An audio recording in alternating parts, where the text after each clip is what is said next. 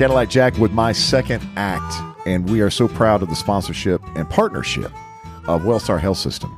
And we want to say hello to Dr. Bill Mayfield, and welcome Bill Mayfield, Dr. Mayfield, to the podcast. And we are so grateful for your time today. Thank you for having me. So Dr. Mayfield is a thoracic. Am I saying that correctly, Dr. Mayfield? Yes, you are. Okay, thoracic surgeon. Thoracic surgeon, and he is with Kennestone, but obviously he's with the Wellstar Health System. And one of the things that we really wanted to talk to you about today, or with you, Dr. Mayfield, is that elective surgeries are back open and happening, and people should not be concerned about going in and scheduling an elective procedure right now. Yeah, we want to be a little bit careful about the term elective. We're still doing elective essential surgery. That is, there's some things that probably aren't essential in our lives. Right. As far as surgery goes, trigger fingers, certain cosmetic procedures, things like that. But certainly for any time-sensitive medical problem, we're encouraging patients to, return for care. So I can get my hernia taken care of, but not my facelift right now. Well, I'm sure you don't need a facelift. Your husband tells me you're beautiful. Thank you, the Dr. way you Mayfield. are. Yes. Yes.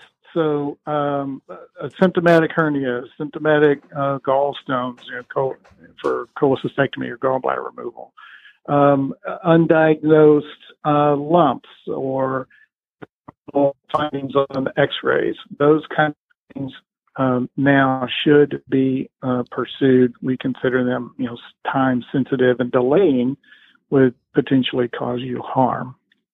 And I think most people right now, if you can talk a little bit about this, people's concern comes from obviously everything that we're going through, but I think people are afraid that they're going to show up at the hospital, and the hospital that they have known is going to look very different because of COVID and everything that is going on. And can you just share with us what Wellstar is doing to, obviously the hospital is very safe and people do need to be taking care of these procedures. Sure. So hospitals do look very differently today. First, we are limiting visitors, so you might not even be able to get into the hospital. But if you do, you'll notice that people are wearing, masks, wearing gloves, wearing personal protective gowns and things like that when they're caring for certain patients. It's sort of a new normal where everybody's extremely conscious of the transmission of this disease. The good news is that even among our employees, the transmission rate of COVID inside the hospitals is lower than the rate of transmission outside the hospitals because of all the protection that we use. And actually, a pretty famous surgeon, Atul Gawande, who wrote the Checklist Manifesto, recently confirmed in an article that the community has a lot to learn from the hospitals because of the things they've learned during this epidemic. That's great to hear. So the hospital is actually one of the safest places to be right now. We actually think it is. And our goal in surgery is actually not to even have you encounter the hospital. We are moving many of our procedures to our outpatient surgery centers for the convenience of surgeons and for other reasons, availability of different equipment.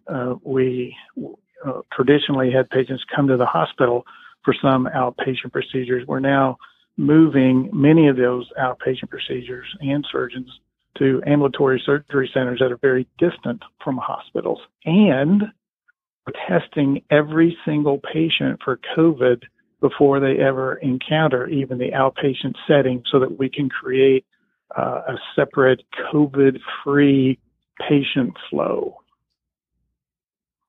I can't imagine, Dr. Mayfield, the backlog of patients that are in need of an elective procedure. Is there a process as to how you as a doctor decide who comes quick and who can wait? Well, what's the process there of attempting to clear the backlog?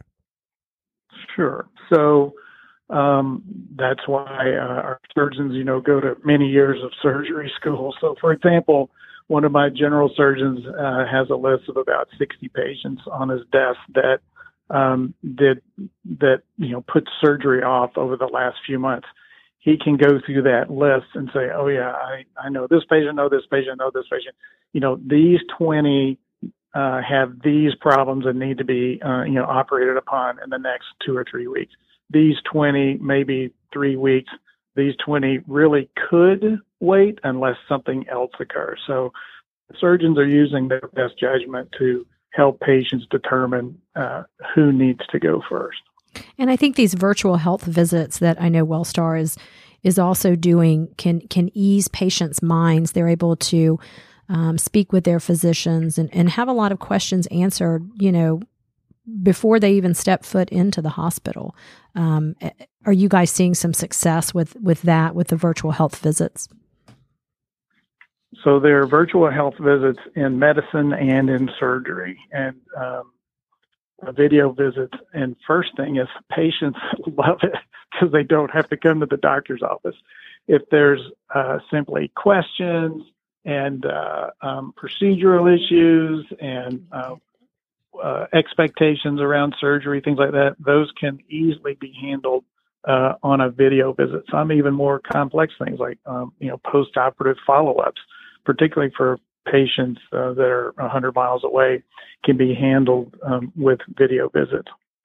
So it's made a tremendous difference to us, and it's certainly made a tremendous difference to patients. Keeps them from taking a half a day off and coming to the doctor's office and all the inconvenience having to park with something that can be handled by video.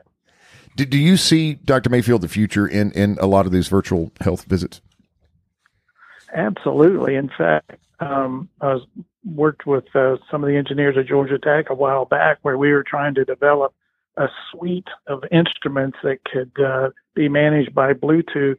And, you could have your blood pressure and your weight and your blood glucose and all sorts of your heart rhythms and EKG, all Bluetooth to a central device, which then we could see in real time the values over time. The same sort of stuff that you physician's office you have done at home through these Bluetooth. And that's a game changer, for people who have a fear of medicine. And there's a vast majority of people who do have that. They have a fear of going to the hospital. And I think it would prevent people from putting off, healthcare and questions, which we know a lot of people are doing during this time. Sure. We know for a fact that patients that have significant heart failure really have to watch their weight every day because as you go into worsening heart failure, you actually hold on to fluid in your body. We can measure that day to day just on a simple scale. And the ability to have that information automatically transmitted to our monitoring center, and then if the weight's going up, for one of our nurses to see that and then intervene while the patient's still at home and doesn't even know they have a problem is huge. I can speak to that personally, Dr. Mayfield. Right before COVID-19 hit, my father, who lives in Asheville, had a health emergency, and his cardiologist implanted one of those Bluetooth, we'll call them chips. I don't know what but the medical term would be for them. But they implanted that right underneath his skin on his chest, and they monitor him now. From he's at home, hasn't left the house for a lot of different reasons. He's in that susceptible group that he's also a senior. But I feel so much better knowing that he has that chip in him, and that there are doctors and nurses that are monitoring his progress 24 hours a day, 7 days a week. Progress meaning, like you said, everything from blood pressure to oxygen levels to heartbeats and things like that. So it truly is fascinating, and I can speak firsthand to that it's it really, really, truly makes you feel a whole lot better, whether it's you personally having it or whether in my case it's my father. Yes, the technology is accelerating now at a rate that it never has before, and the ability to monitor from a distance is key. And that was probably, I would imagine being investigated and medical, doctors and hospitals were planning on moving into this lane, but it was all kind of fast tracked because of COVID-19, which I think is a great thing. Exactly. For it to happen that way. In fact, it wasn't just many physicians were ready for telehealth, but the payers weren't ready for telehealth. And with this COVID-19 issue, suddenly the payers saw value. And once they came online, then we were able to fulfill the promise of telehealth. We went from 0 to about 15,000 telehealth visits in just a few weeks. Wow. At Wellstar, due to the leadership of several of our physicians and the ability of the health system to, mobilize their resources. That's wonderful. We know Wellstar is leading the way with that, and we're so fortunate to have Wellstar in our communities. And I think probably physicians, it's helped them some too. I know you guys are so busy, but I think probably you're able to maybe see more patients and take care of more people because you're splitting time in office and then virtually. So hopefully it's been a benefit to physicians and patients. Correct. We talk about survival rates and cure rates when a new pill comes out or a new drug comes out or new treatment comes out. What's not well appreciated is that a system of care is also just as important as the medicines you use. As we are able to evolve our system of care or care model, then it can improve care and still be more convenient for patients and for physicians. Dr. Bill Mayfield is with the Wellstar Health System, and you are able to get COVID-19 testing at Wellstar emergency departments and urgent care facilities, and you're still able to do that. Is that correct, Dr. Mayfield?